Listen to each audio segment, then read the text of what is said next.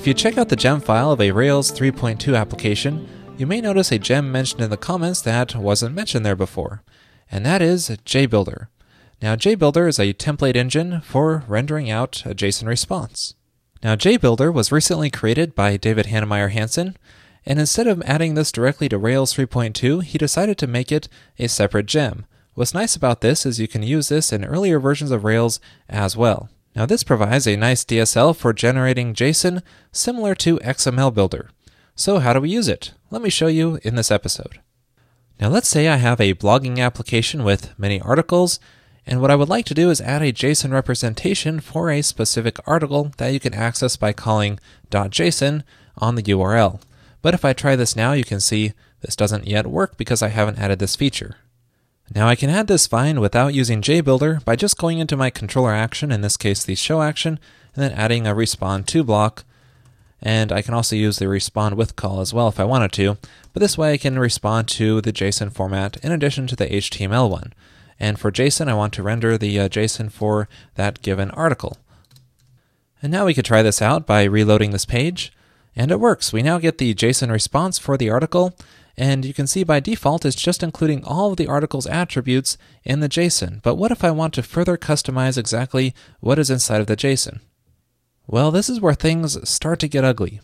We can call as JSON on the article and customize how it's returned, such as let's say we only want certain attributes such as the name and the content, and maybe we want to include data from associated records as well because the article belongs to an author and it also has many comments.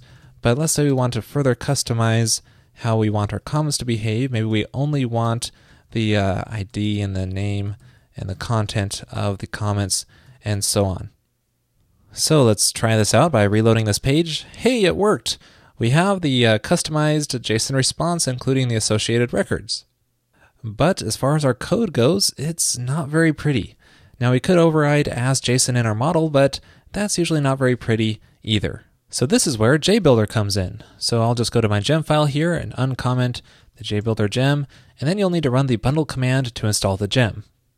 And then back in the controller, we can completely remove the respond to call and fall back to the default behavior, which is to look for a template for that specific format. So we're going to have to create a JSON template here under the articles view directory.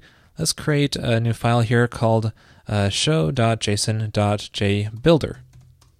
So in here we can use Ruby code to define the JSON output similar to an XML builder. So we have access to this JSON object here, which we can define attributes on, such as the ID, and set it to the article's ID. And we can do the same thing for the name here, set it to the article's name. Now, you'll need to restart your application after installing the gem, but once you do and hit reload here, you can see that the JSON response output now just has ID and name and set to those article values. But it can be a pain to list out each of the attributes separately like this, so there's another way to do this which is more concise, and that is by calling extract on the JSON object with a bang at the end, passing in the object, and then passing in symbols for whatever methods or attributes you want to call on that. And this way it's very easy to just add another attribute to it like this. You can see if I hit reload that this does the same thing, listing out each of those attributes like it did before. Now, there's an alternative syntax for this as well that you may notice in the README, and you can just pass in parentheses directly after the period, and in Ruby 1.9 only, this will end up working because what this does in the background is calls call on the object, and this will end up going to the extract method like I showed you before, so it's just an alternative way to do it in Ruby 1.9. Now, one nice thing about rendering JSON in a view template like this is that you have access to all of the helper methods. I find this especially useful for rendering URLs. So let's say we want the edit article URL here, and let's say we only want to display that if the current user is an admin. So we'll have access to the current user method as well if it's a helper method, if we have some kind of authentication set up. So in this case, the current user is an admin, so I do see that edit URL attribute there, but it is conditional, so it will change behavior depending on the user. Now, what about nesting? Remember I mentioned that article belongs to an author, so if I want to include the author's attributes, one way to do it is just by calling author and then passing in the article's author into here and then passing attributes such as ID and name and whatever else I want into here. And then when I hit reload, you can see it nests the author attributes under there just like we want. Now what if we need to do something more complex with this author rather than simply listing out the attributes? Maybe we have a URL that we need to assign to that author, for example. Well, what we can do is pass in a block to this author call, and this accepts a JSON object. And we can use that JSON object just like we do outside of the block, but this case is nested under that author.